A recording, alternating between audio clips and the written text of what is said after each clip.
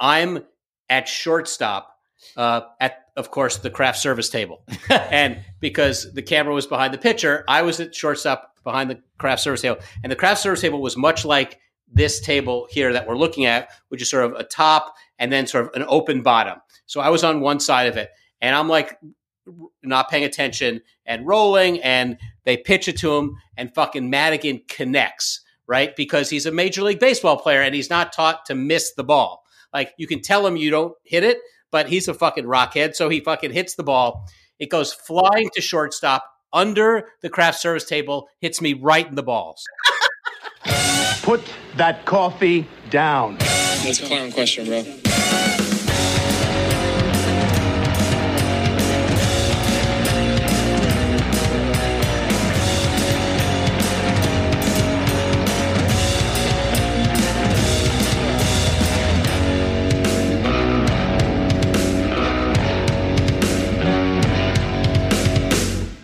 Do you ever hide in the bathroom and play games or just hide and not be around your kids? Yeah. I mean, isn't that just like that's like SOP, right? That's standard operating procedure. I would think the bathroom's the easiest one, plausible deniability. Yeah, but I don't get that much privacy in the bathroom. Like, my kids don't, they just roll in. Yeah, but have you ever heard of, there's a company, you have to look into this, and I don't know if they've gone public yet or not. It's called Home Depot. And one of the things that they sell, they sell something called locks. Like locks on a bagel. It's locks on doors. And what these things will do is you typically have to turn them or push them, and it prevents the handle mechanism on doors from working. And what it does is keep people out of that room. Okay. Yeah. Well, I think I have one of these. I didn't know it was called a lock. I appreciate that. I have one of those, and I use it. But when a 5-year-old is jiggling the doorknob and yelling and banging and kicking and going, "Daddy, Daddy, Daddy, you in there? Daddy, Daddy, Daddy, Daddy, Daddy."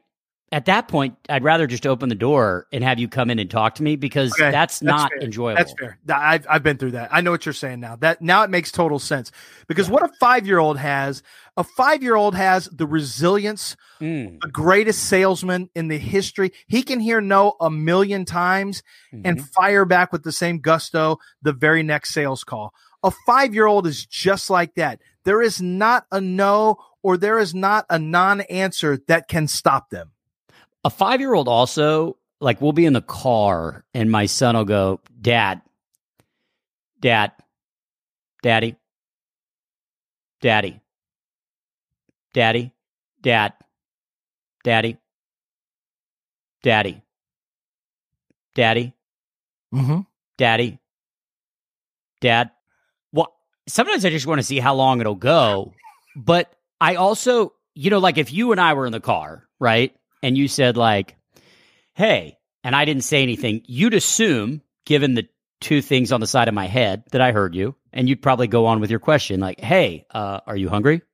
Or, hey, can we pull over up here? But he actually needs the verbal yes. And until that verbal yes comes, it's just Dad, Daddy, Dad, Daddy. What's the most? What's the record? Oh, 3 minutes. He doesn't give up. He just goes. Wait. At some point, there's got to be a stopping point.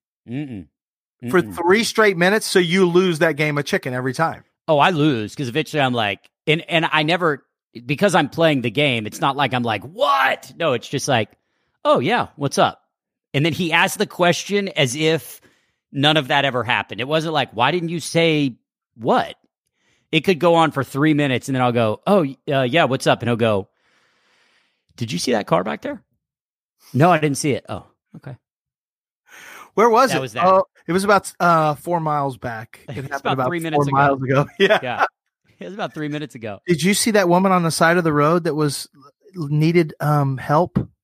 And then you're like, oh, I'm the asshole. I didn't realize I was just playing a game. Sorry, son. No, you know my feeling on people needing help, and you don't help them. No, they could have the virus. Yeah, you have to operate that way now. It's 2020. Yeah, hitchhikers are in a bad spot right now. Hitchhikers are not getting a lot of. Tell me when they were in the good spot. I'm trying to think back to when it was like the golden 70s? era of hitchhikers. Yeah, it's 70s? been a while. It's been a while. Probably when what was the name of the serial killer up in San Francisco that picked up all the hitchhikers and murdered them? Hitchhiker killer. That sounds right. It's terribly wrong, but that sounds right. I think it was the Golden State Killer. Probably. It was no big deal. You threw your thumb out, you popped in the back of a car with somebody, and you just went west. That's when somebody had cash, grass, or ass. No one rides for free on the bumper sticker.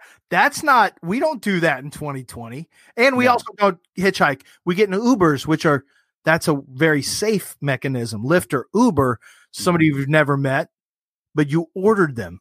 Now it's you order somebody you've never met and you ride with them.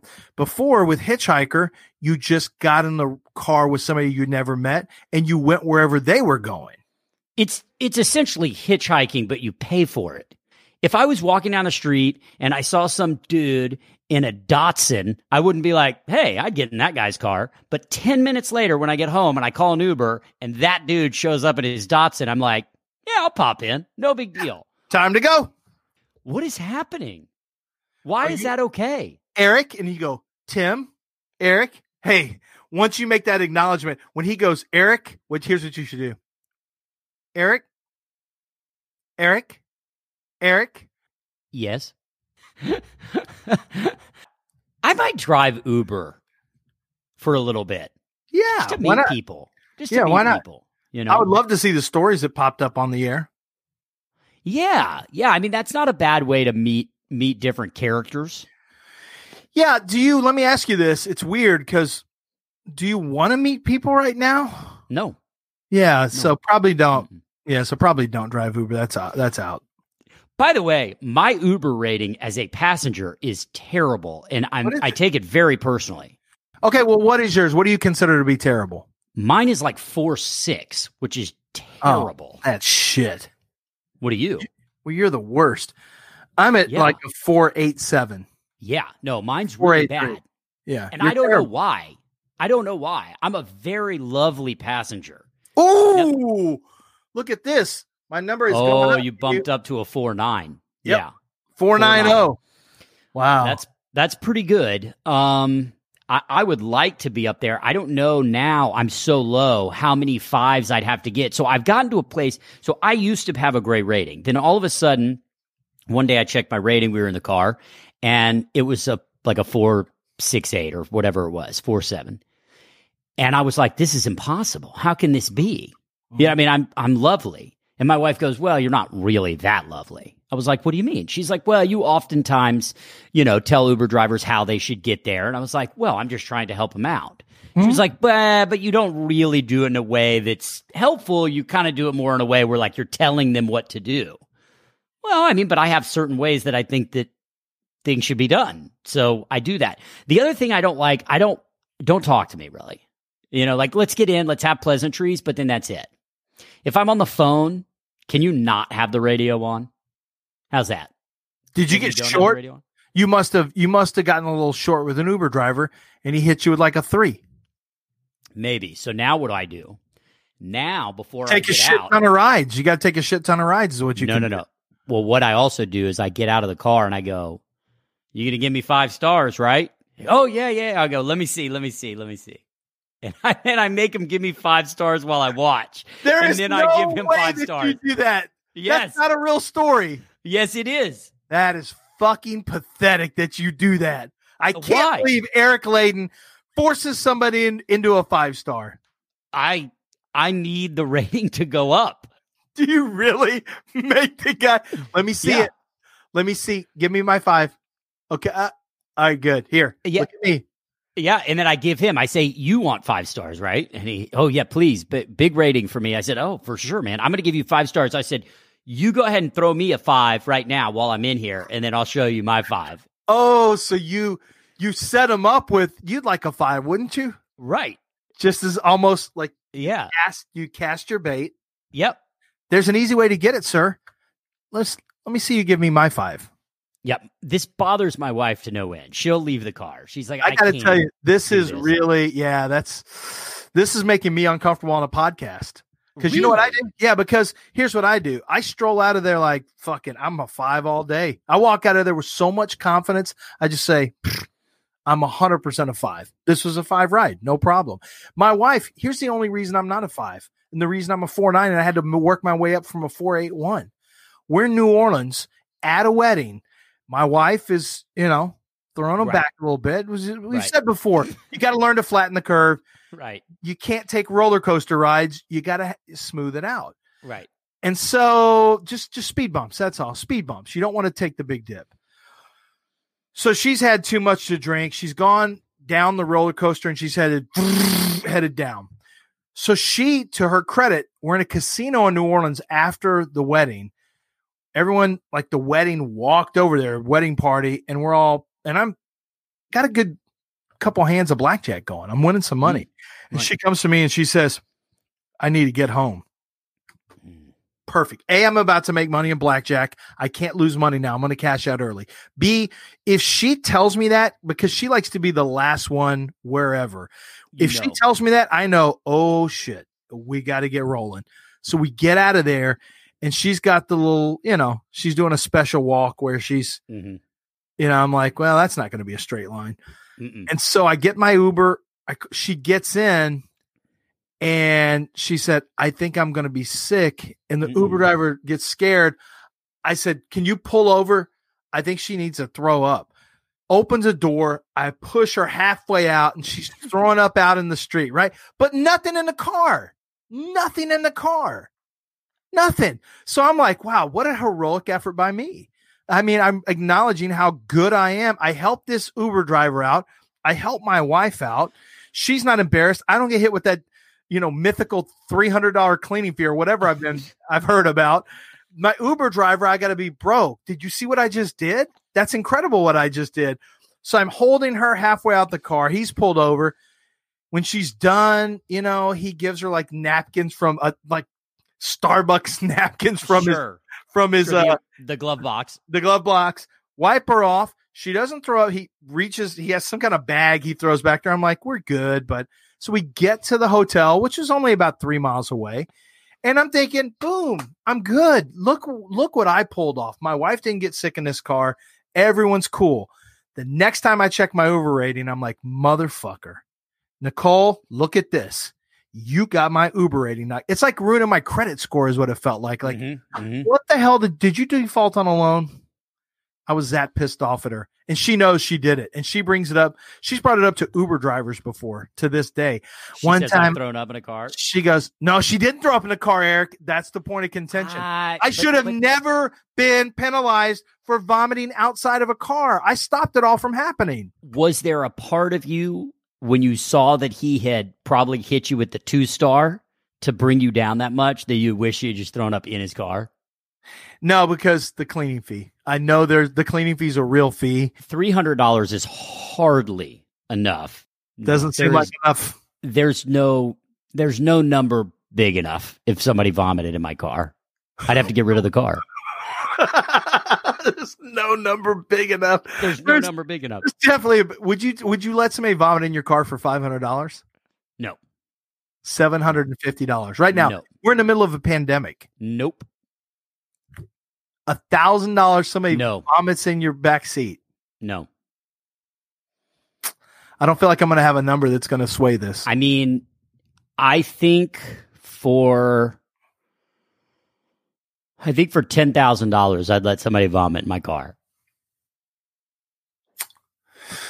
I would 100% let somebody vomit for less, but I'm also not going for 500. You're going to have to I'm going to play hardball on this negotiation and move. I figure if you're asking to pay me to vomit in my car, you're willing to go pretty high with the number because it's an odd request. It's an odd request, and you'll never, ever, ever get that smell out. There's no amount of cleaning strong enough to get that smell out of that car ever. So that's your problem with it. Oh yeah. That's the smell. That smell, it's a wrap. There was somebody on a plane once that looked like they were going to get sit next to me, and I popped up. The plane, we'd already had the seatbelt sign on. I said, no. I popped right up. I moved back until the next open seat. The flight attendant was like, sir, sit down, on the speaker. Nope. I went like 3 rows back to find like an empty seat and sat down in it. Because if I saw that, it's over. That's a wrap. Sometimes that's the way it's got to be, though. Yeah, you can't just stand next to somebody who vomited. No. I think we just need to move on to the guest now. Really fired up to talk to Bernstein. Andrew Bernstein is a television director, producer, film as well. Most recently, though, in television, he's the showrunner for The Outsider, which is on HBO. It's based on a Stephen King novel. It's excellent. He's directed some of the great shows on television.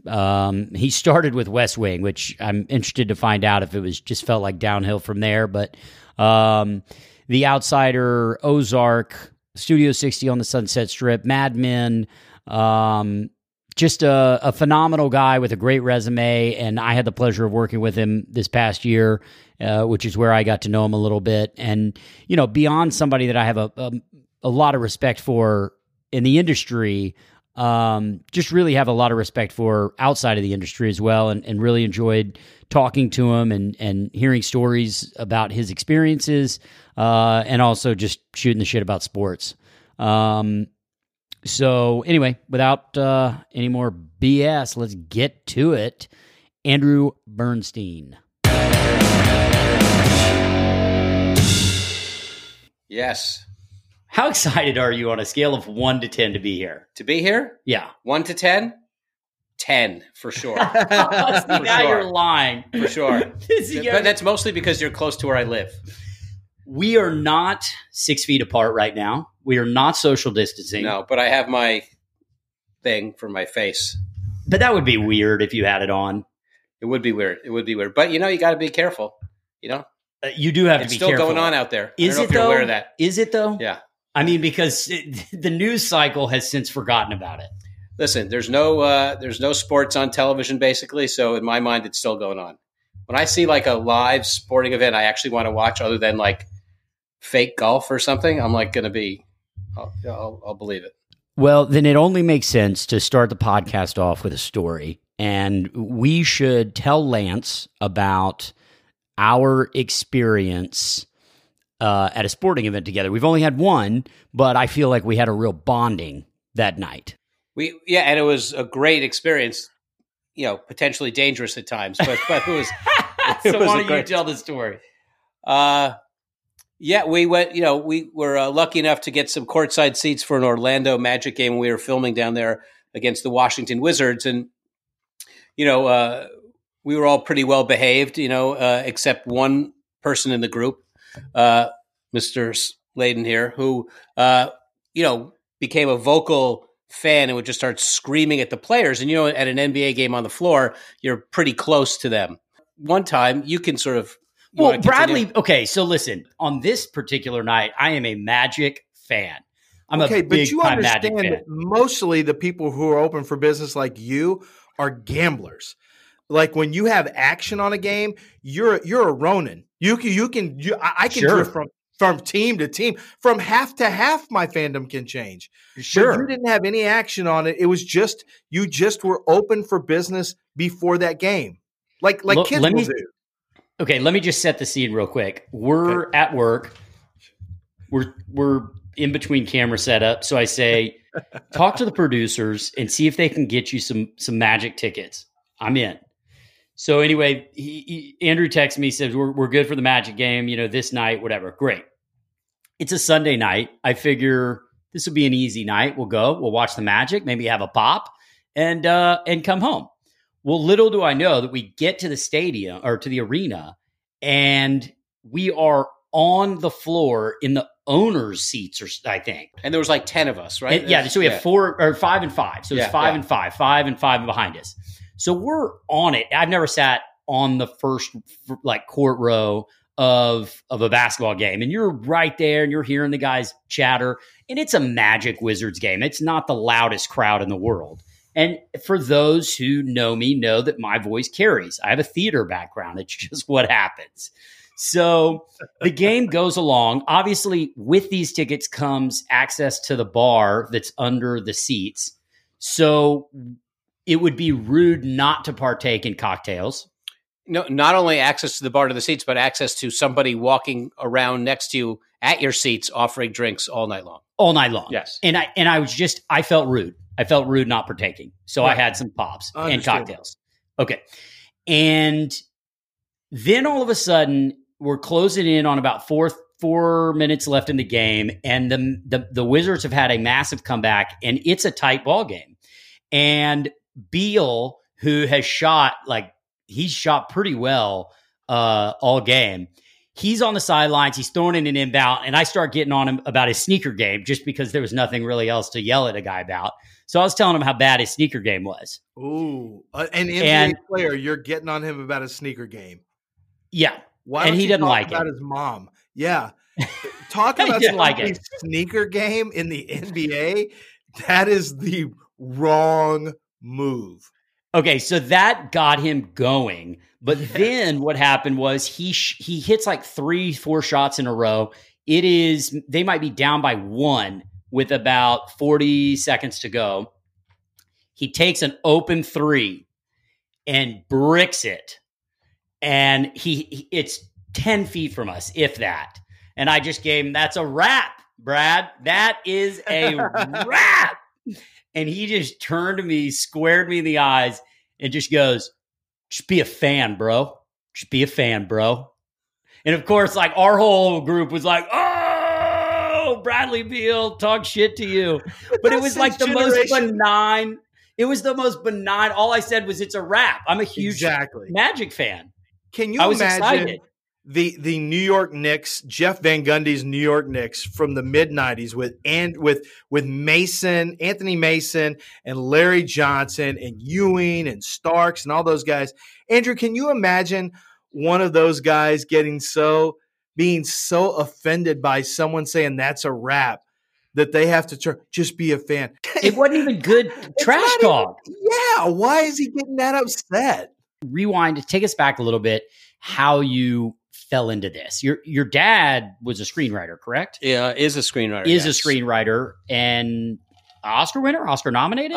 He was nominated for an Academy Award in 1976 for a movie called The Front with Woody Allen, and has written tons of movies and some TV stuff, but mostly movies. And he's advanced in years now, so he's not working as much, but an incredible screenwriter. So I kind of grew up on film sets from the day I was born. Sort of, I was hanging out on film sets and then just started messing around on them for money later on. Did you at an early age think, oh, this is fun for money and it's fun, it's my dad's work? Or was there a moment where you said, this is really cool. Like, I like this. I want to be around this. I loved being around it. I loved being on film sets from the earliest memories I have. Didn't think right away that this was my profession. It was more like, hey, I'm having access to all these amazing experiences, and I'm, late teens, early 20s. I'm making some money. I'm traveling around. It's kind of fun. But maybe there's something else out there. I had been as a kid of a writer, and a lot of people understand this. It's an up and down lifestyle. As this industry is, there are highs and lows, and you're making money one day and not making money the other day. So it's, my parents weren't exactly thrilled that I was going into it because it's, it can be tricky. So they kind of led me to believe that maybe I should go do something else that was a little more stable. But I always ended up on film sets or in the movie theater or watching stuff. So I kind of knew in the back of my mind that's what I was going to end up doing. Did you have an idea, having been around that? Like, I grew up with a father who's, goes to work at 5 a.m, comes home at 6:30 in the afternoon, and certainly not as unstable as this. Having been around it, especially as you got older, and you might have seen moments where your dad was stressed, or your parents were stressed financially, whatever, in whatever capacity. Were you more equipped to deal with that as an adult? than maybe I am, because I know that for me, that's been the hardest part of this, because I was never around it. I always assumed the other. No, I don't think I'm better equipped for it. I mean, than anybody else. I mean, I think I was probably more aware of it, because I saw it as a kid, but and I saw it happen to other people. But no, I mean, I think the stresses of that kind of lifestyle and those kind of moments are universal. And so I don't think I had a better handle on it than anybody else. It just sounded a little more familiar to me. And, but what I did know that maybe other people didn't know was that you better fucking like what you're doing and want to do it, or else get out. Yeah. I mean, I think I knew, it's that great line when someone asks an actor, if there's anything else you could do, go do it, Yeah. And I think that was what I did know, because I saw my dad, who I couldn't imagine him as anything other than a writer. And I don't think he could imagine himself. So he was able to sort of withstand those highs and lows, because he knew that's where his passion was. And so I felt like, as I got into it, if I wasn't sure that that's what I wanted to do and I wasn't passionate about it, then I should get out, because I do know what this could do to me. So it's funny, because my dad has been a football coach my whole life, and he's retired now. But so I started doing NFL draft work in 2014 and into the 2015 draft that spring. And what happened was he started. I think he knew that I had started. Yeah, I've been doing radio, since 1997, morning radio. So he knew I was good at doing my radio job. But once I got hired by the NFL to do NFL draft stuff, I think he was a little surprised. I don't think he knew how much time I had been putting into it behind the scenes, because he was tied up in his own team. And coaching is a very stressful and all-encompassing thing. And then what happened is a neat thing happened that year. He started reading some of my draft reports that came out and on offensive linemen, because he was with the Arizona Cardinals. And he was like, holy shit, this is pretty good. This is exactly what I see on tape. Well, I'd learned a lot of my offensive line evaluation, from talking to him over the years. And so he started calling me like, boy, this is really good, Lance. And some of the other coaches have come in and told me they think you're doing a good job with this, and this. And I could tell there was a sense of pride for him. And then what happened over the next 3 years that he was still with the Arizona Cardinals before he retired is he would call me almost on a daily basis, and we would kick players back and forth, offensive linemen. And we had a real connection there. And I was wondering, as you were talking about your dad, and he didn't want you to go into that, and my dad's business is a hard one, and my brother's in that business, and I think he knows how hard that is. Did you have a connection moment with your dad? Was there a moment where he said, wow, I'm really proud of you inside of this industry? I'm really, or did you always just have that, the same type of relationship with your father all the way throughout?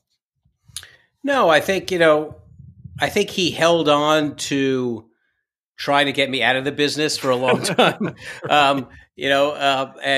But then I think obviously when it was obvious that I sort of, might have a knack for this, and that I could actually, again, as a parent, it's all about, can you sustain a lifestyle and have a family and actually survive?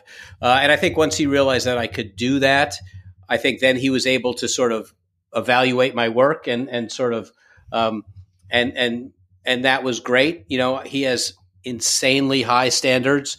And so, it's, we had conversations about stuff, and we still do. And I know how proud he is of me about what I'm doing, but that's kind of relatively recent in terms of knowing that. I mean, it's not something that I've been doing this a long time. And I think it's only been in the last, probably 10 years that I feel like he's like accepted the fact that I'm doing this, and I'm pretty good at it.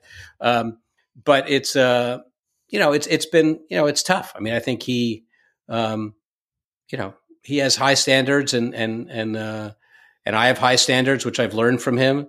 And, that can lead to some, interesting conversations. Yeah. Do you guys ever work together in the sense that not like you direct or produce something that he's written, but send him something or he sends you something? We don't do that honestly that much. And that's, probably my fault. I just sort of, I'll give you a quick story. I was writing, this was very long time ago, and I would send him stuff that I had written. And although I'm predominantly a director and a producer, I had written a bunch of stuff and I would send it to him.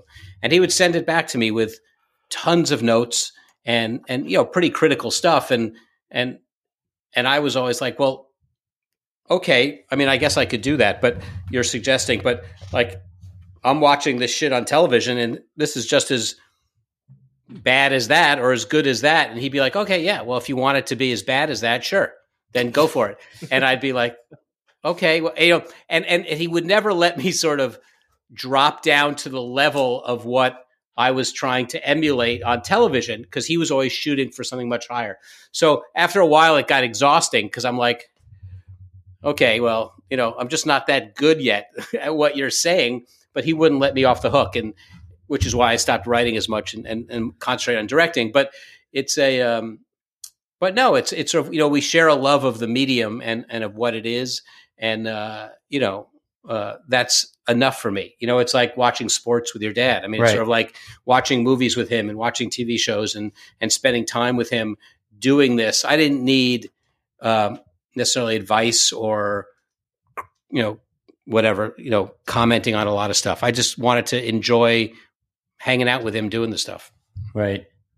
Yeah, it's interesting. I mean, my dad having been just in a completely different business, there's just not that relationship in terms of the entertainment industry, but I still think that no matter how old you are, if you have had that relationship with your father, there's always that, you want that, you want that adulation, no matter how old you are. I think when you hear your father say good job or whatever, it goes a long way, I think it does, but I do think, if I would say I've gained anything from him, aside from sort of reading what he's written and liking that kind of stuff, it's sort of just trying to aspire to do great work. I think he's always, he's held himself to a high standard. He's written stuff that's meaningful, and he has sort of, he's associated himself with very talented people.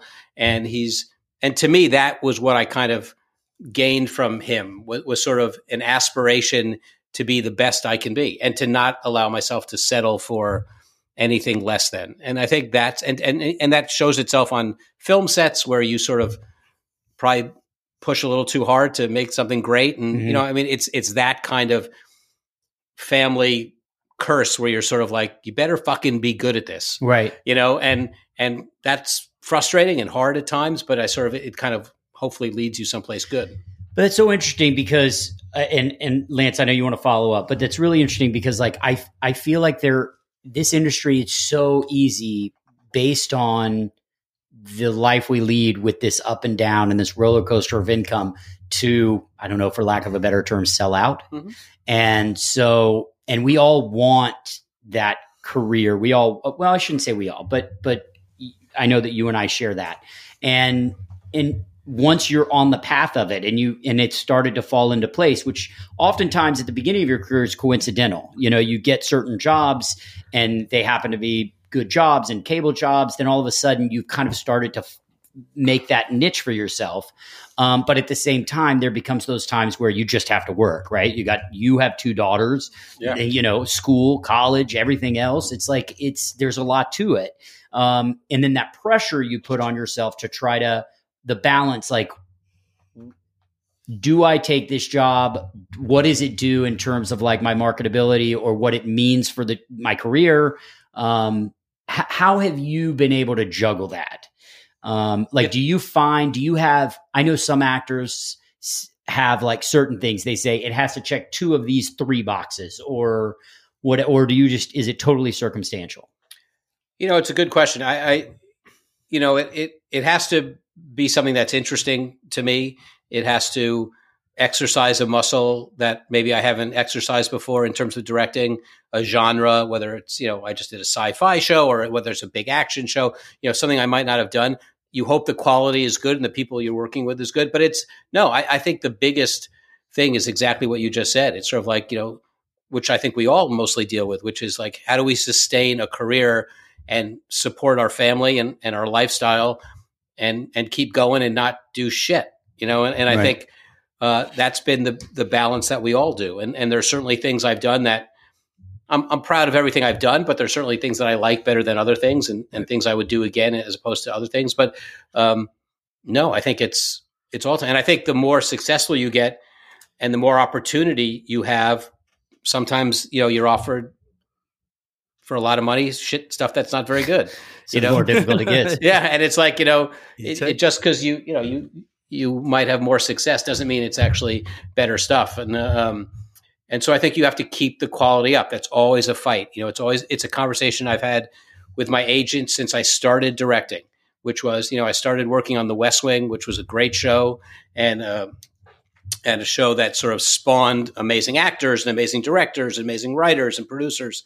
And I was lucky enough to be a part of that as my education.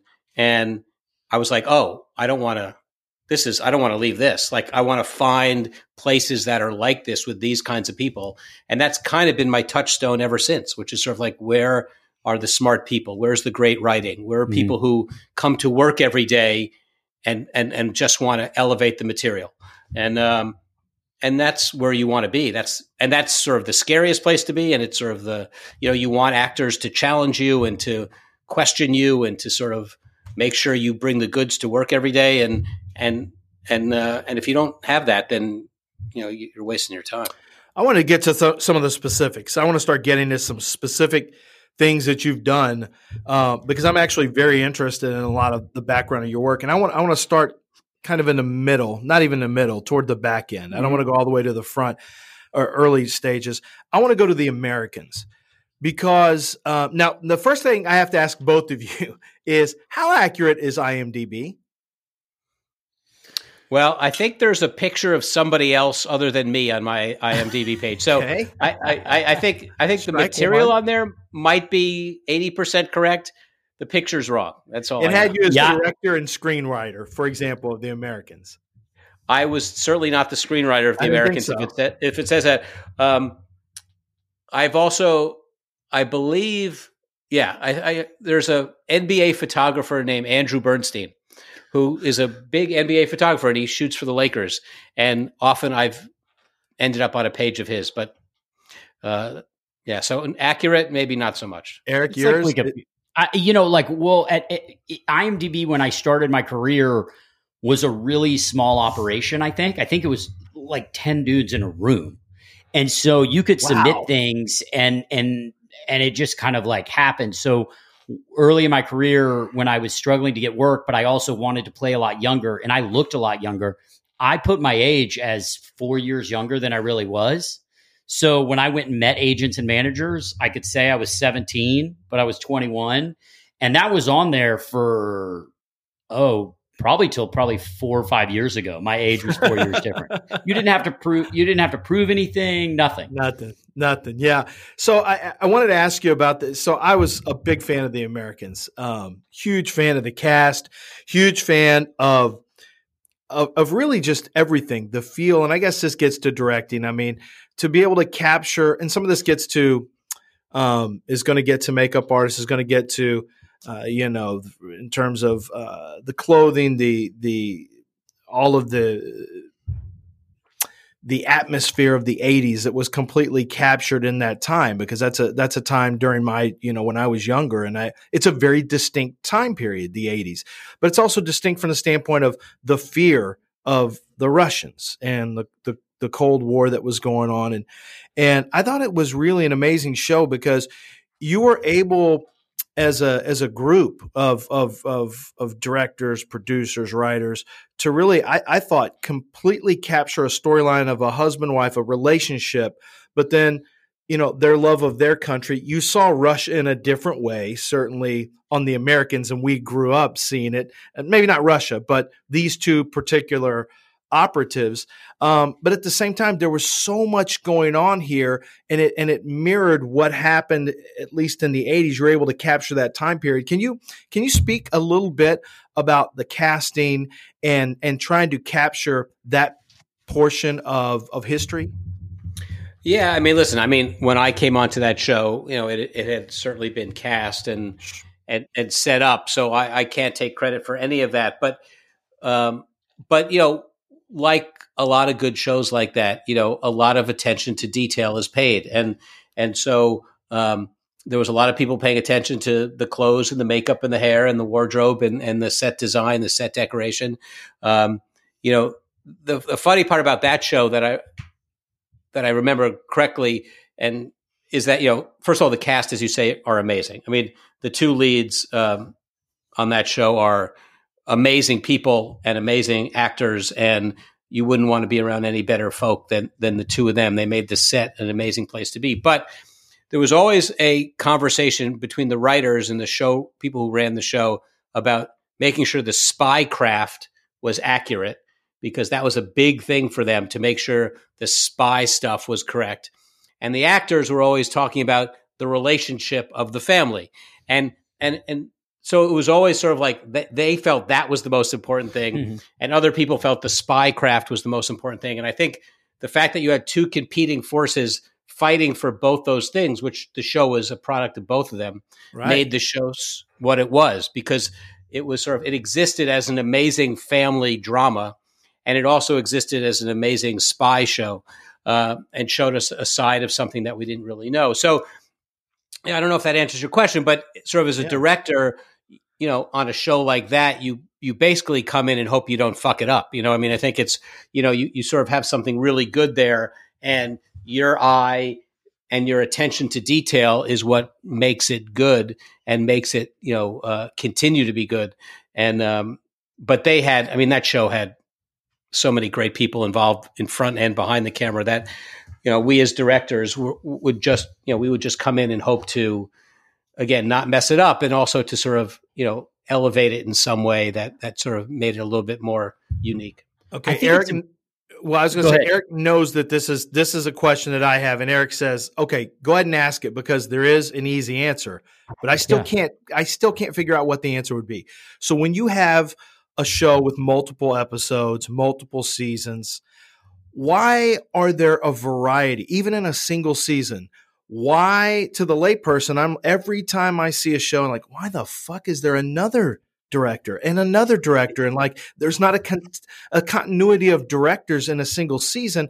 And I always get worried, well, are they going to screw up the vision, or is it not going to have the same level of continuity from episode to episode? Why does that happen, Andrew, where there are different directors, multiple directors in some cases, in single seasons? It's a great question, and it's kind of evolving a little bit as we speak. I think especially in cable shows, I think you're seeing less directors and more of directors doing multiple episodes, for that very reason. That I think there is a danger of, listen, if somebody comes in and you give them even an episode or two episodes and they mess it up, that's 2 out of 10. That's a lot of your season. And so it is always a risk, but the flip side of that, which is why we do it, is that, especially on a show that's been on for a while, it can get stale. The actors can get lazy. The producers can get lazy. The writers can get lazy. They rest on their laurels. And you want a director to come in who's going to mix it up and who's going to sort of push people and ask questions that haven't been asked, and give, hopefully each director has their own specific perspective on a scene. And listen, I've been on shows, and, The Right Stuff is one of them. And as most shows are, when new directors come in, and sometimes casts don't like that, and they get familiar with the director who did the first episode or the second episode. But you hope that the new director comes in and is going to give them something new to play with and have a different perspective and make an episode different than what it might have been had that previous director worked on it. So to your question, it's sort of, hopefully it gives the season a new life. It gives the episodes, makes them a little different. Hopefully each director brings their own unique perspective to it. And then, of course, there are times when a director will come in and screw it up, and you'll get a bad episode. And that is just the price of doing business. And you know better than I, but part of it in this world of TV is just strictly pre-production. For Lance or people that don't understand, while we're shooting a television show of 10 episodes, while we're shooting episode 6, if Andrew's directing episode 7, he's already scouting locations for that next episode. He's casting guest actors for that next episode. He's maybe meeting with actors on their off time for that next episode. He's creating a shot list for that episode. So he's doing a ton of pre-production work, having production meetings with wardrobe and makeup on that next episode. All of that is happening for all day leading up to when he starts. There's no way he would be able to do that pre-production work for that episode if he was shooting the previous episode. So, some of it has to just do with strictly keeping the machine rolling. Yeah. I mean, right? listen, I think one of the things that you see now is, you see someone, as an example, Escape from Dannemora. I think Ben Stiller directed all of them. Right. So, it does happen and you just put more pre-production into it. So a director can shoot it like a movie and you just go in and do it all. But listen, there've been so many times where I've been a producer on a show and I've looked at how a director was prepping something and thought, oh, that's interesting. I wouldn't have done it that way. And then the episode is great. And it's not the way I would do it, but it's totally different, but it's amazing and brings a unique perspective to the show. And I'm thrilled that that person did it. So, and I'm thrilled I didn't do it because I would have sort of not done as good a job. So I think you always, have to weigh the good and the bad when it comes to that kind of stuff. Sure. Now you're, you start your career, you're West Wing. Yes. In terms of television, I know you at this point you've done stuff, but like, this is Sorkin. This is big boy television. Scary. You're not an EP on it. You're not a producer on it. You're just coming in as a director. I know. I was an AD on that show. So you were an AD. So you knew the show. I knew the show and the people very well. Okay. So, tell us about that. Is that scary? I mean, you've got. Yeah. It's terrifying. One of the great things about that show and the scary things, and I'll never forget it, Tommy Schlamme, who's the executive producer of that show and started with Aaron, who's sort of my mentor in this business and who's an incredible producer and director. I remember when I sort of got the call to direct, he said, don't expect these people to take it easy on you. I had known them for years as an AD. I spent time with them. I went to dinner with them. I sort of had drinks with them. I knew them well. And but he said, they're not going to give you a pass because you're new or this is your first job directing anything. And they didn't. And it was terrifying, but it was like, it's like being thrown into the major leagues and having somebody go, all right, go swing at that fastball. Like, good luck, Yeah, Syndergaard, first up. It's go. exactly right. And go try to hit that. And it was terrifying. And it was, my first scene I did on the West Wing was with Martin Sheen, Allison Janney, and Lily Tomlin. And it was like, and that was the first day in the first scene. And I'm like, this is like, you got to be kidding me. So when you walk to Martin Sheen, do you have a note? I mean, if you have one, how do you present it? Badly is how it happened. But there are two great stories that I'll briefly tell from my directing time at the West Wing. And there are millions of them, but I think in that first episode, it might have even been that first scene. Allison was doing, brilliant work as she does every time she steps on the set. But I, as a new director, felt like I had to say something. Like I couldn't just stand there and not do something. Right. And I'm like, I had watched directors do stuff. And I thought, okay, being a director means you give actors notes. Like that's part of your job. So I'm like, I got to say something. Like I'm going to look like an idiot. So I went up to Allison. And I actually thought she was sort of overdoing it a little bit in one scene. And I think I went up to her and said, if you could not overact so much or some horrible phrase that I mentioned. And we finished and Allison was like, brushed me off and we finished the scene. And I was sitting there in the Oval Office, kind of looking at my script as we were waiting for the next scene to start. And this Post-it comes on my notebook, on my script, and this hand comes down and puts it down. And I look up and I see Allison walking away, and I look at the Post-it and it said, "Never tell Allison she's overacting." and I kept that literally on my script notebook for about 10 years. That's Because it was like, and that was like the first day. And then another great experience in that episode was John Spencer, who's since passed, who was sort of this good. incredible, curmudgeonly, beautiful actor and taught me so much. But we were doing a scene with him, and we were in his office on the set, and it was a scene just with no dialogue where he's sort of watching a video on TV, and he puts a VHS tape in the thing and sits back and watches it. In the middle of the scene, a light, like a practical light, the bulb starts to flicker, and the light starts to flicker, and the DP was next to me, the cameraman, and he starts elbowing me and going, "You got to say cut. The fucking light's not working." And I'm like, "Yeah." And he's like, say cut. And I'm like, I'm like kind of freaking out. And I go, "Cut." And Spencer comes flying out of the room and like red faced and starts screaming at me in front of the crew and saying, "Don't you ever fucking do that again." And I had no idea what he was talking about. And he's screaming and he goes, "Don't ever fucking do that again." And I'm like, "Well, the light is," he goes, and he just started yelling at me. So we finished the scene, and I'm like sweating and scared, and John can be scary. And we finished the scene, and he takes me aside, and he pulls me off to the side, and he goes, "Let me just tell you something." He goes, "We as actors live for those moments." And he goes, "I was going to get up, and I was going to fix the fucking light bulb, and I was going to sit back down and never, ever fucking call cut when that sort of stuff happens." And I go, okay, again, life lesson I've kept with me since that day. And he made me feel horrible, but he taught me a lesson. And that episode was filled with moments like that from these incredible actors who, one, wouldn't give me a pass at all, thank God, but not only wouldn't give me a pass, but also made sure that like they were going to kick my ass and make sure that when I did this again, that I didn't make those same mistakes, and it was a tough bunch. They were perfectionists, all of them.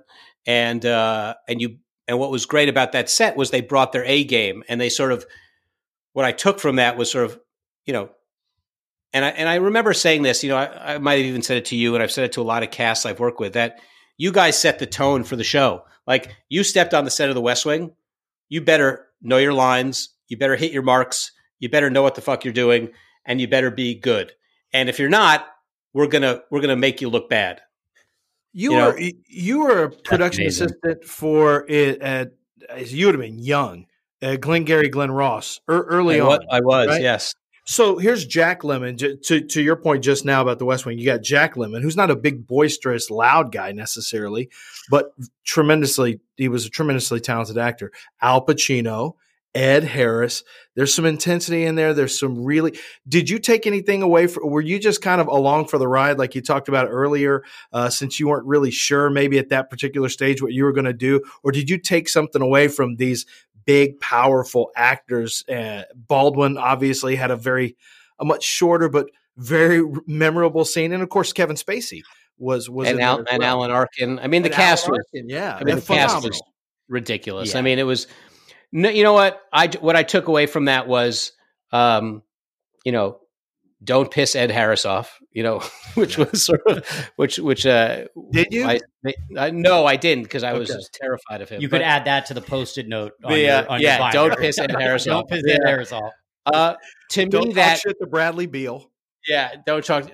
To me, that movie, for me, again, I was a young kid. I was in my 20s, and that to me was like an acting class. That was like going into an acting class. It was every day was just sitting back and watching some of the great actors do their thing. And it wasn't, there are other movies I worked on as a AD and a PA where I felt like I could ask questions and sort of pick people's brains about their process. That wasn't one of them. You weren't going to go to Al Pacino and go, "Hey, how'd you do that?" I mean, maybe you could. I wasn't certainly going to do that. But you just sat back and watched how these people did it, how they like their environments, how they like to be talked to. I always tried to kind of get my ear next to J.B. Foley, who was directing, and hear what he was saying to an actor, what note he was giving, or, I just tried to absorb as much as I could from all those early experiences so that I, if I ever was lucky enough to be in a position to direct, that I knew what to say, and that's kind of what I took from that. Yeah. And it was just, being around those people was insane. Yeah, I mean, I can't. That's one of those that you just want to sit there and watch every day. I mean, as an actor, I would sit there and want to watch that every single day. So that's amazing. And I love that story about Spencer, and it is so true. It's those few moments of those mistake moments, that you do live for because you're alive. And by the way, and not every actor, like there are actors who would go, "Hey, the light's not working. Like we got to cut. Like, right. Hey, the light's not working." And there are a lot of actors like that who just aren't in the moment enough to sort of play with it. And that's, that happens all the time too. And that's kind of where the DP was coming from. He was like, dude, like it's not working. Like we got to cut. And great actors and people who play in the moment, live for that kind of shit. And that's what you hope you're around.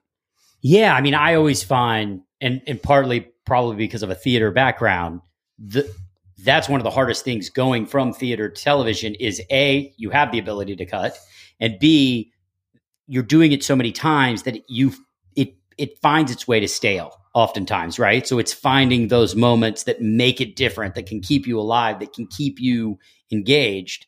Quickly to your point, the other thing John Spencer would do all the time, as would most of the actors on The West Wing, is he would come to you at, you're doing a bunch of takes or something, and he would come to you as the director and go, "Are you happy? Or do you have what you need?"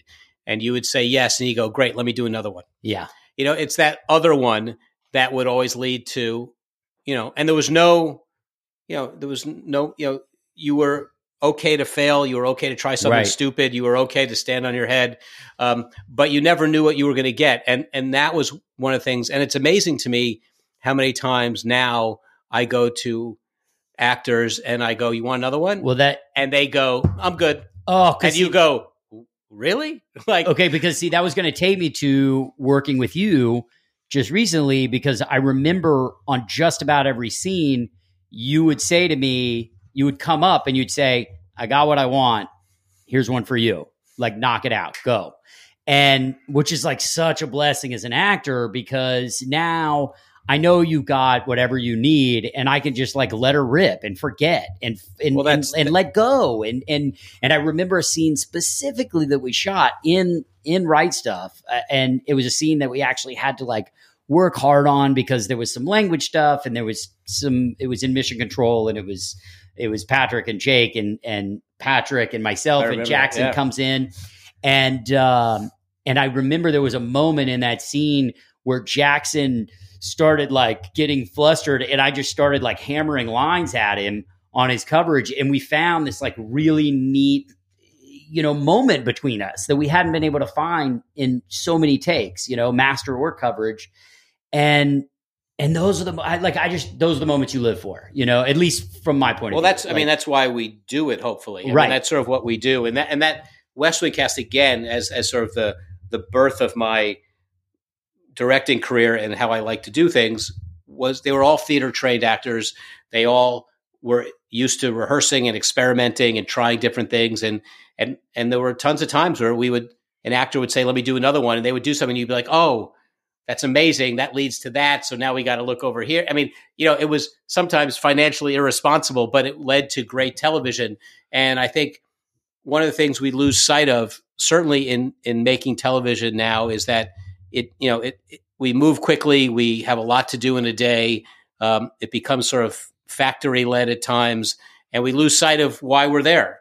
And why we're there is an artistic creation, and it only works if everybody feels free to sort of do what they do and to contribute to the scene, and not just sort of stand there and say their lines and walk away. And I think that happens way too often. And I think it's about financial pressure, and it's about people getting lazy. And I think it's about sort of, shows that have cultures that sort of don't allow you to sort of play around a little bit. Right. I always think of disrupt and provoke, right? You want to be provocative in a positive sense. And so you keep talking about actors who take these chances, or it reminds me of best ball tournament. When you play the 4-man scramble, best ball, and once one guy gets one right down the fairway, you're like, all right, we got one. We're good. So I'm going to let this shit rip now. And then you swing so hard you hurt your back. But as far as, because that's a real thing that happened with me. However, do you do that as a director? Because I hear you talking about actors, but when do you get to the point where you say, you know what, I want to get creative with this? Do you ever have those moments where a light goes off and you say, I'm going to go completely off script here, and I'm going to take this scene in this direction because we have one in the can, and I want to see what this looks like? Yeah, I hope I do. I mean, I sort of, the way I sort of approach things is I have a very concrete plan of how I want to do it, and then I throw it away, as soon as I get there, and have it in the back of my mind. But, listen, I think we always say that, the script is one thing. Once you put it on its feet and you're in there with actors, it becomes its own other thing. So it could be taken in a direction you're not even aware of. And I think part of being able to be a decent director is being able to sort of move with those changes. I mean, if I'm on set and this gentleman right here sort of says, I hear what you're saying, but that's not how I see the scene.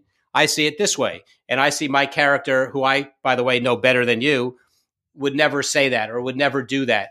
And now your plan is out the window. And now you have to sort of formulate with everybody else a new way to do it. And that's the fun. And that's what's scary about it, because you're kind of out on a tightrope.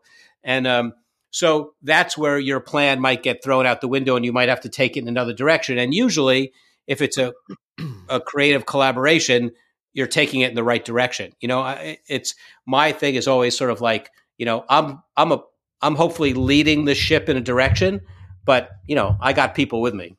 As a director or producer in any capacity, what was the show where you felt like the cast, the crew, the executive producer, whatever the setup was, that made you feel like you had the best chemistry and the most freedom, and you just felt like you got in just such a great rhythm with that entire group? Wow. I mean, that's a good question. I mean, I don't know. I'm trying to think back on all the stuff I've done. You don't have to say right stuff. Eric doesn't care. Yeah, no, I know. Trust me, I wasn't going to say that. That he knows that. That wasn't going to be on my list. I don't know. It's a good question. I mean, it was sort of, I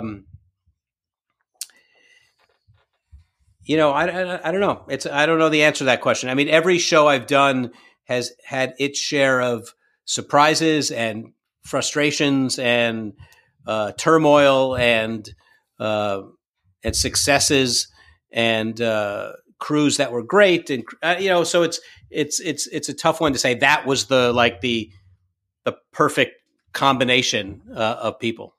So if you're on a West Wing as a director and Mad Men as a director, and by the way, 2 shows with Aaron Sorkin and Matt Weiner, like guys who they're not, I would think, giving you a ton of rope. I know they're not giving a lot of actors rope.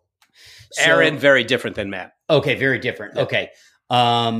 Aaron, by the way, and we can get into our favorite shows of all time, but my top 3 favorite shows of all time is Sports Night, which amazing, incredible. Had it come on last year, would run for 15 years. It just was so far ahead of its time. But when you're coming in as a director, that's one thing. When you're an EP on a show, you have a lot more say. You're in the process so much earlier. I guess it's a 2-parter. One, how much rope do you have when you come onto a show? Does it depend on the showrunner if you're not an EP? And then where is that change when you become an EP? And when I say EP, I mean executive producer. Yeah, I mean, it's all personality driven. I mean, it's they're writers, creators who give you a lot of freedom, and there are others who want you to say every word the way it's written and have a very specific idea of what every scene should be. That's not usually the way I like to be, sure, and not the places I want to be. And certainly, as a guest director, you are, you're beholden to what they've set up before, as you should be. Certainly, as an EP, which when you come on much earlier, you certainly have much more say. I mean, I won't do a show usually with a writer who I don't have a decent relationship with, who I can have a real back and forth with, and have a creative dialogue about what the show is. Because then otherwise it's just not fun, for me. So, and then you have a lot more say in you can, like, The Outsider, this HBO series I just finished, as an EP on it, I felt a lot more freedom to sort of take big swings and sort of stylistically change things up. And, Jason Bateman had set up an amazing first 2 episodes, but I felt that I had the leeway to sort of do what I wanted. And usually you don't have that. Okay, so in The Outsider, episode 3. Yes. You know the shot I'm going to go to? I do. Okay. Yes. It blew me away because it's so different than any shot I've seen on television, right? And so for those who have watched it, I'll tell you what it is. For those who haven't watched it, you need to go watch it. But in episode 3, which is Andrew's first episode, Bateman directs the first 2. Jason Bateman directs the first 2. There's a scene that takes place in an office building. And of course, like any other scene that takes place in an office building, you see the outside of the office building and the people inside of it, and you immediately think it's going to cut to the inside to shoot coverage. This scene sits for 3, maybe 3+ minutes outside the office building with a 3-minute push in, as slow as can possibly be. And it never goes inside. It never, if I'm right, maybe it goes, no, it never goes inside. Never goes inside. No. Okay. How the fuck did you pull that off? Did you pitch it? Did you not pitch it? Did you shoot coverage and then end up using that? Or did you know from the beginning this is what it was? Like, that to me, like, I'm going to geek out on you, but like, I loved that. Well, that shot is a great example in itself to explain a lot of stories about shooting television, or anything for that matter. I had the idea that for the shot, I didn't have to pitch it to anybody. I was a producer on the show. I was going to do it no matter what anybody said. Right.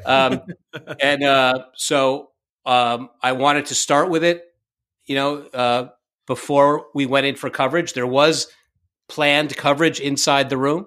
I wasn't that daring at the moment. And so we did that shot on the outside, and we did it. And as we started to do it, when we got into like take 4, 5, 6, 7, we did a lot of them.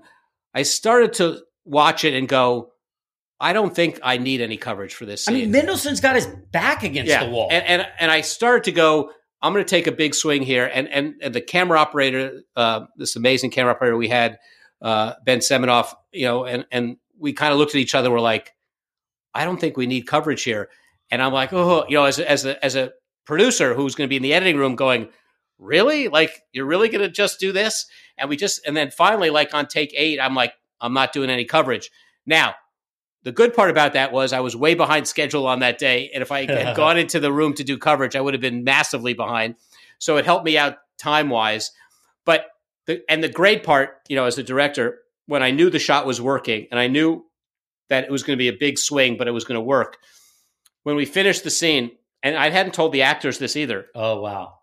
And and we finished. I'm like, we got it. And they're like, moving inside. And I'm like, no, we're not. We're done. And literally everybody was like, what? And the cast freaked out, mostly because they got to go home early. But but they were like, everyone gets excited about that stuff. Yes. Like, that's the fun, right? That you can, and we're always looking for that moment where we can do something like that that's different and unique and sort of tells the story without sacrifice. And everyone got really excited about it. And the shot worked out really well and people talk about it. But it certainly was, the intention was to do coverage. The intention was to shoot it a little bit more traditionally. But once we started doing that first shot, I kind of knew relatively quickly that it was going to work and that this was something special. And I also knew, as we ended up doing, that we were going to intercut it towards the end a little bit with the introduction of Holly's character, right, which we flashed to a little bit on her face. And so I knew it was going to work that way as well. So, but it's, it's one of those, again, happy accidents. It's that moment where you sort of set something up and you go, oh, wow, this actually works better than I thought it was going to. It was fucking awesome. Yeah. I mean, I loved watching it, but I also think Jason and I've told Lance this before. Lance and I've talked about, Lance has said, why do you like this? Like, what about this director? Whatever that do you enjoy about it? And Jason on this show does things in a way where he'll sit in oneers for way longer than you normally would. And then he won't shoot coverage, or he'll sit in a oneer for a really long time at an angle that you think it feels voyeuristic. You feel like you're watching something that you're not supposed to be watching, like you're in the woods with binoculars, or you're like in a booth somewhere and you're like eavesdropping.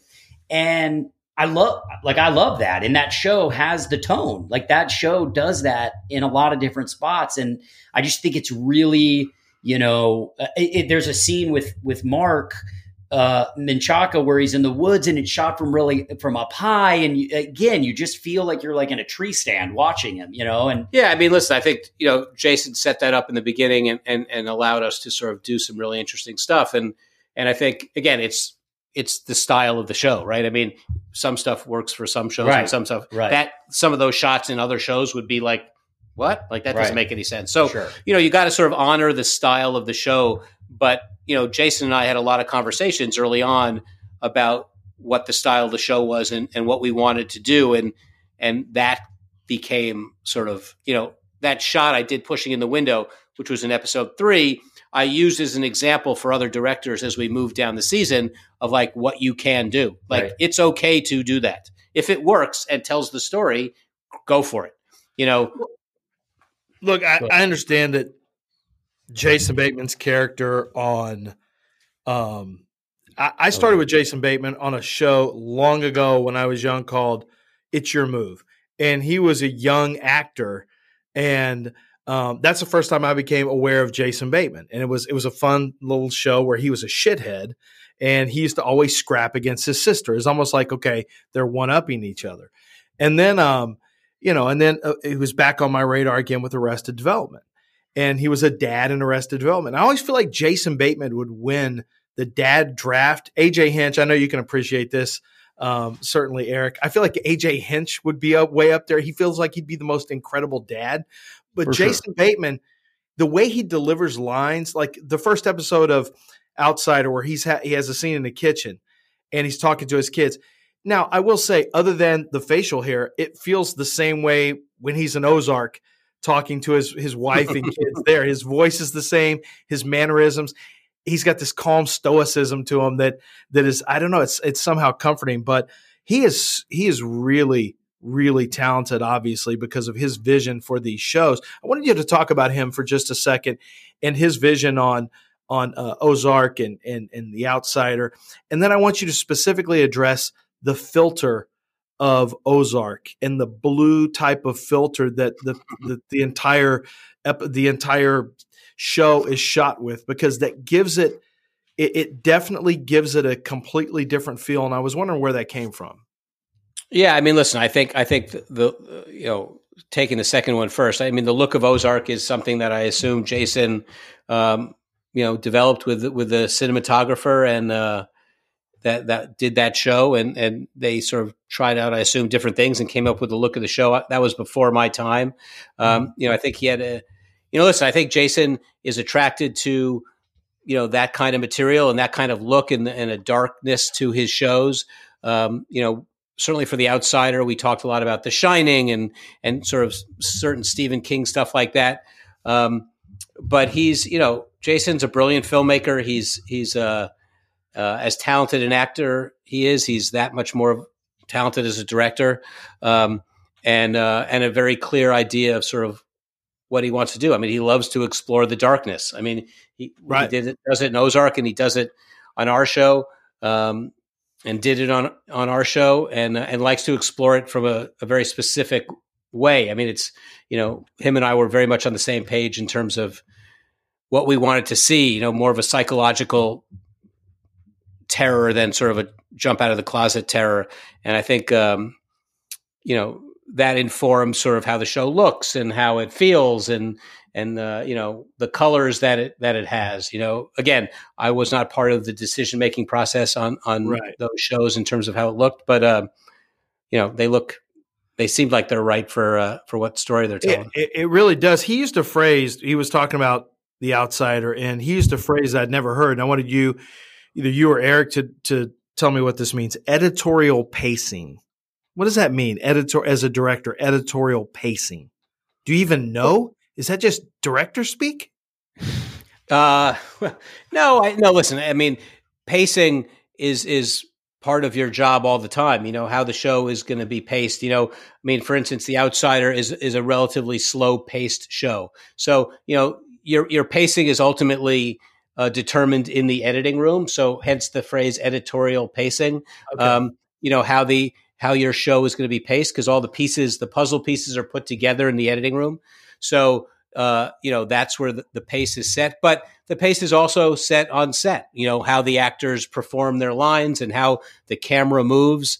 You know all those things are part of the pace of a show. You know, do actors? You know, West Wing had a very fast pace. You know, we talked fast, we moved fast. The Steadicam was always moving. It was an editorially fast-paced show. The Outsider sort of sat back and let you breathe, and sort of sat back as an audience and let you observe what was going on. So editorial pacing, I think, is just a fancy word for, you know, how the editor puts the show together. I mean, and you know, with the West Wing, when you did sit in those moments with, say, John Spencer in a VCR, boy, did it warrant that, right? You earn that because you've been moving so fast through that episode that you sit there and you earn that moment, and it just weights that much heavier. Yeah, I mean that's part of pacing is not just fast pacing. It's right. Pacing can be slow pacing, it can be fast pacing. You know, you hope that you mix it up so that it's interesting for the audience to watch. I mean, I think some of the, you know, problems with some stuff on TV now is sort of pacing wise, it all feels the same. You know, you feel like everything's the same. And I think, you know, you want to take audiences on roller coaster rides, you know, emotionally and sort of how the camera moves as well. What do you think about the new, I mean, you've been around for long enough. What is this new landscape? You know, I mean, you with so many different places, you know, that are putting things out there, you'd think like, wow, okay, like we've got all this real estate now to put content, but it sure is going to water it down. But the competition to sell the content is that much higher.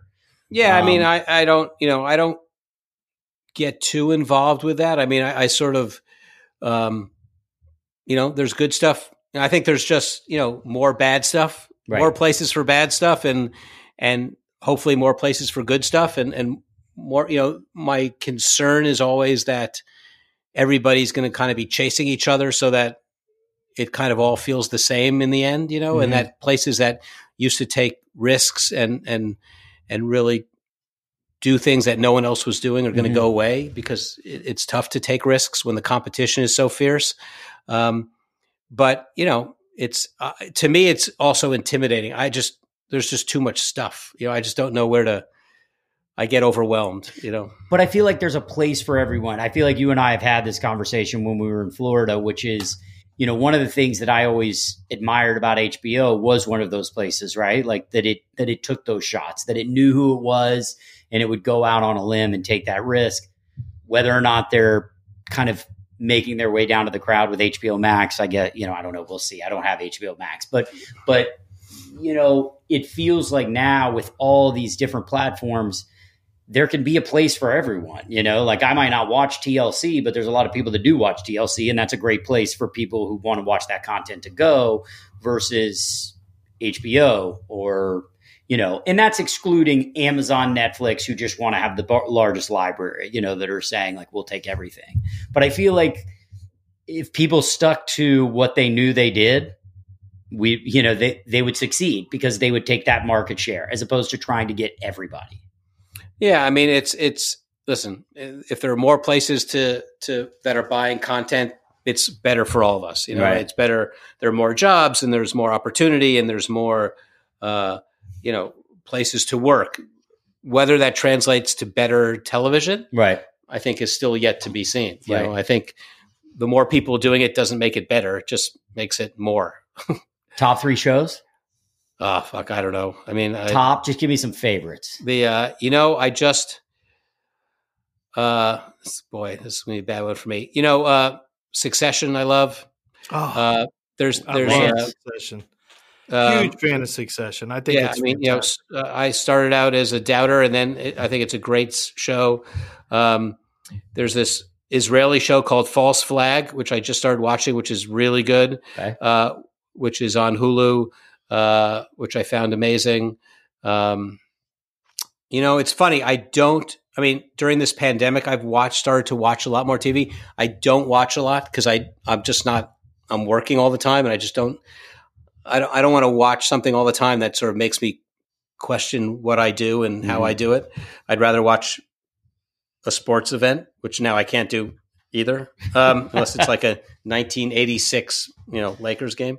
Mets Astros. Mets Astros. But it's I've started watching a lot more movies now. But in terms of top three, I don't know, Succession, this False Flag show. I don't know what the third one would be. Something. What about you? What are my top? My all times are Sports Night for sure. Well, if you're going all time, that's a different conversation. Yeah. Right now, what I love, I really enjoyed Fleabag. Yes, Fleabag. I thought it was just so good. The first season of Killing Eve, I think, is incredible. The first season of Killing Eve was incredible. The second season of Fleabag, even better than the first, but both seasons, fantastic. West Wing's one of my all times. I'm a Sorkin. That's such a great repeat customer show. It still holds up, and it's so good. Yeah, absolutely. You could go back and watch West Wing right now, and it fully especially holds in today's political climate, it's a good show to. Yeah, I think Mad Men was probably one of the most important shows on television. I think it changed the landscape of cable television. To me, that was the beginning of a network like AMC being able to do what they did. Yeah, it's interesting.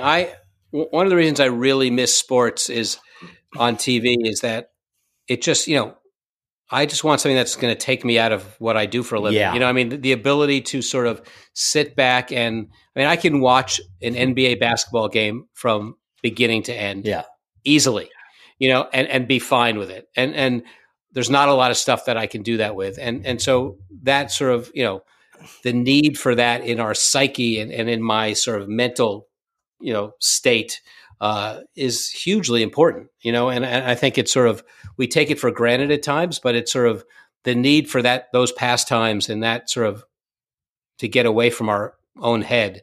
When I watch TV, again, I watch it with a critical eye. Sometimes I'm looking for things that other people might not be looking for, to my detriment. And when I watch basketball, I know I'm never going to dunk like LeBron, so I can just fucking watch it and be cool with it. That's why, and I'm the exact opposite. I get out of sports, so I go binge watch shows. I'm the exact opposite of you, but in the same plane. It's just, different.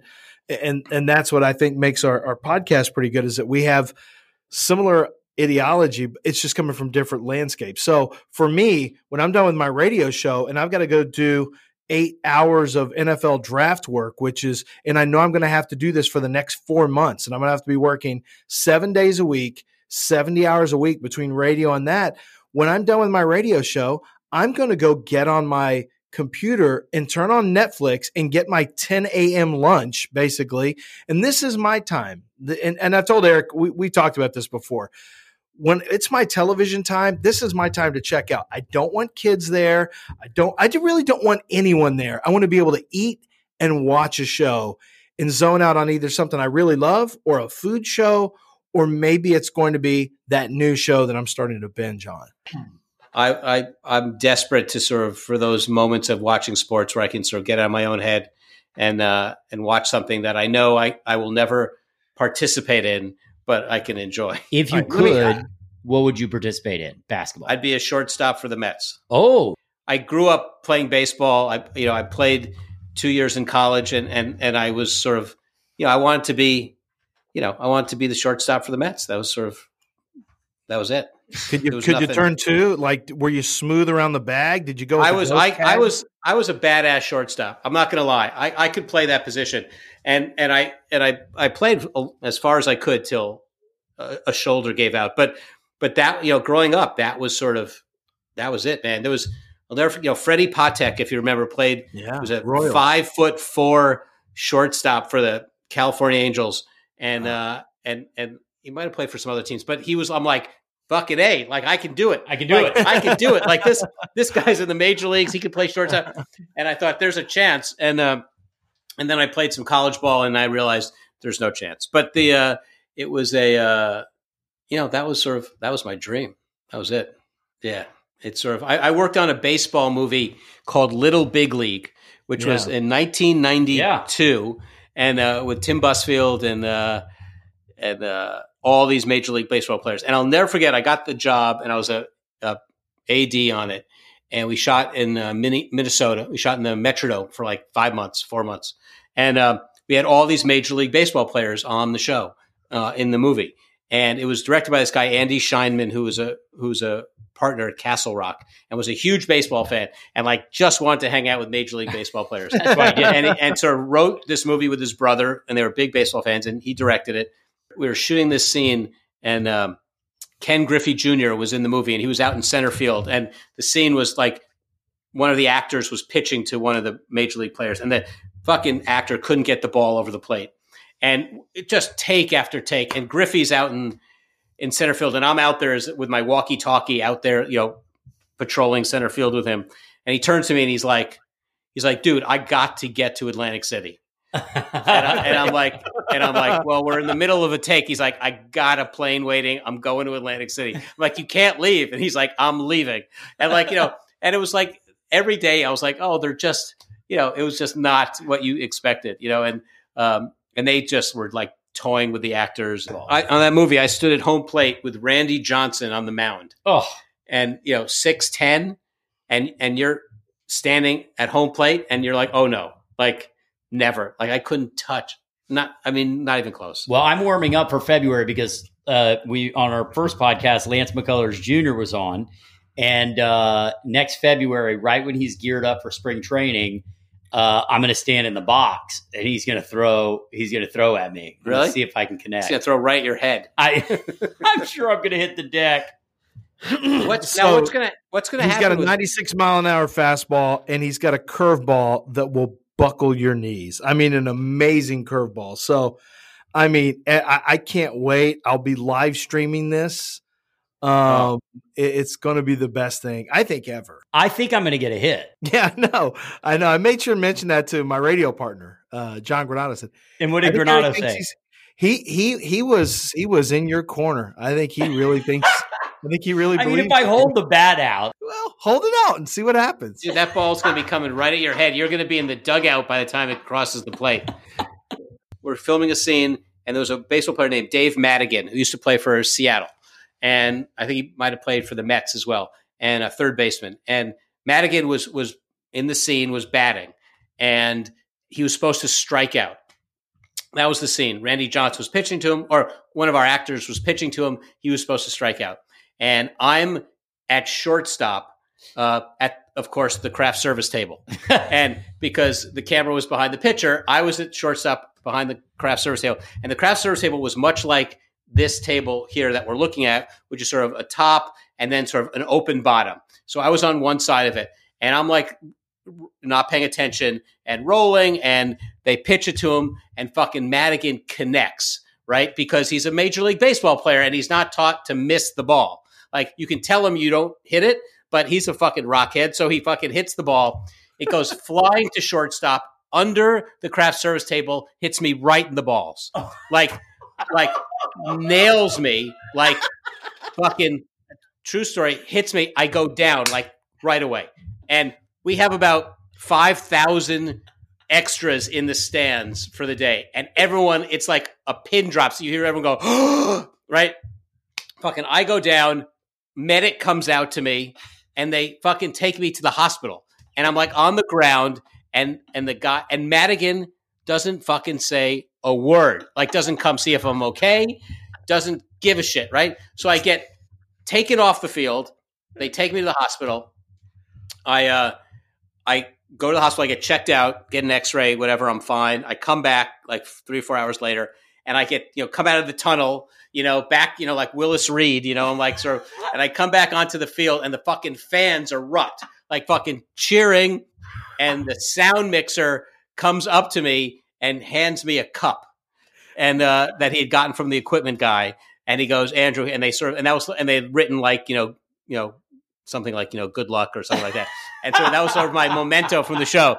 And fucking to this day, Dave Madigan had never apologized for nailing me with a line drive. And I'll never forget, because I had, again, part of the story. I'll never forget, I had a pear in my hand, and the pears on that show were always rock hard. I had found a pear that was ripe, and I had it in my hand. I get hit in the balls. I go to the ground. I drop the pear on the turf, and I just see it kind of rolling away from me as I'm like, and that was it. I never got my pear. Amazing the things you can remember when you're smacked in the balls. It was by like a major league line drive. Yeah, like it was like. And they were like, "Oh, you might have internal bleeding." Like it was, they were some serious shit.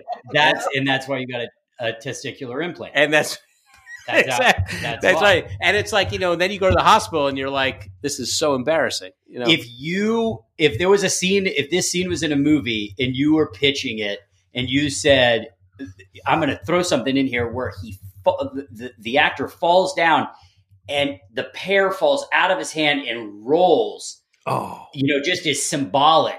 The pear, the oblong shape of the pear is rolling as he got hit in the balls. They would be like, "That's too on the nose. That would never happen." No, I know. Hold on. Can I pitch you how it's shot? Yeah. Okay. Here's how I envision it. Here's how I shoot it. You obviously have a scene, and I don't know the terminology, but you obviously are going to you're going to go tight on the face, and the ball. You're going to see the ball hit him. You're going to go tight shot to the face, and then as he goes down, what I'm going to do is take a shot that's pulled away, that's ground level, okay, that's going to be imagine it on the grass in the shortstop area from where you are. And so I want to get really tight on that pear rolling slowly, and I may even slow it down. I may go to about 3/4 speed so I can really slow the roll and rotation of the pear, and I want to pull into it as it comes to a stop, and then I want to go past the pear and focus on the eyes, your eyes of pain and desperation. I want to capture both of those as you're sitting there thinking, my balls hurt and I've lost a fucking perfect pear, a disaster, and I want to capture that feeling from your eyes. I think you're right on with that, with how that would be shot, and it was it was certainly a painful moment, and I think part of that would be the setup on just my desperation to get a good pair, like in the weeks leading up to it.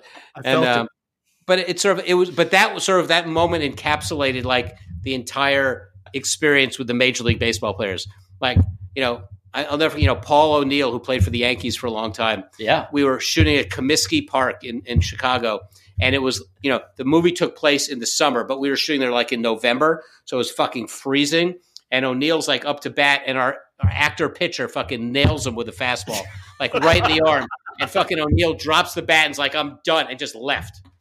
And it was like he was an active baseball player. And he's like, "I'm not risking my career to fucking get nailed by some actor fuck," And it was freezing. So you're like, it's like 30 degrees. And it was like, and it like nails you with a fat. He was like, "I'm done."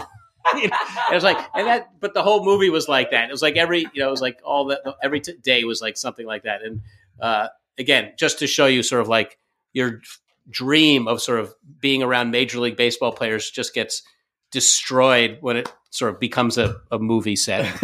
That's so good. Yeah. Oh, that's so good. Man, thank you so much. My pleasure. This was so much fun.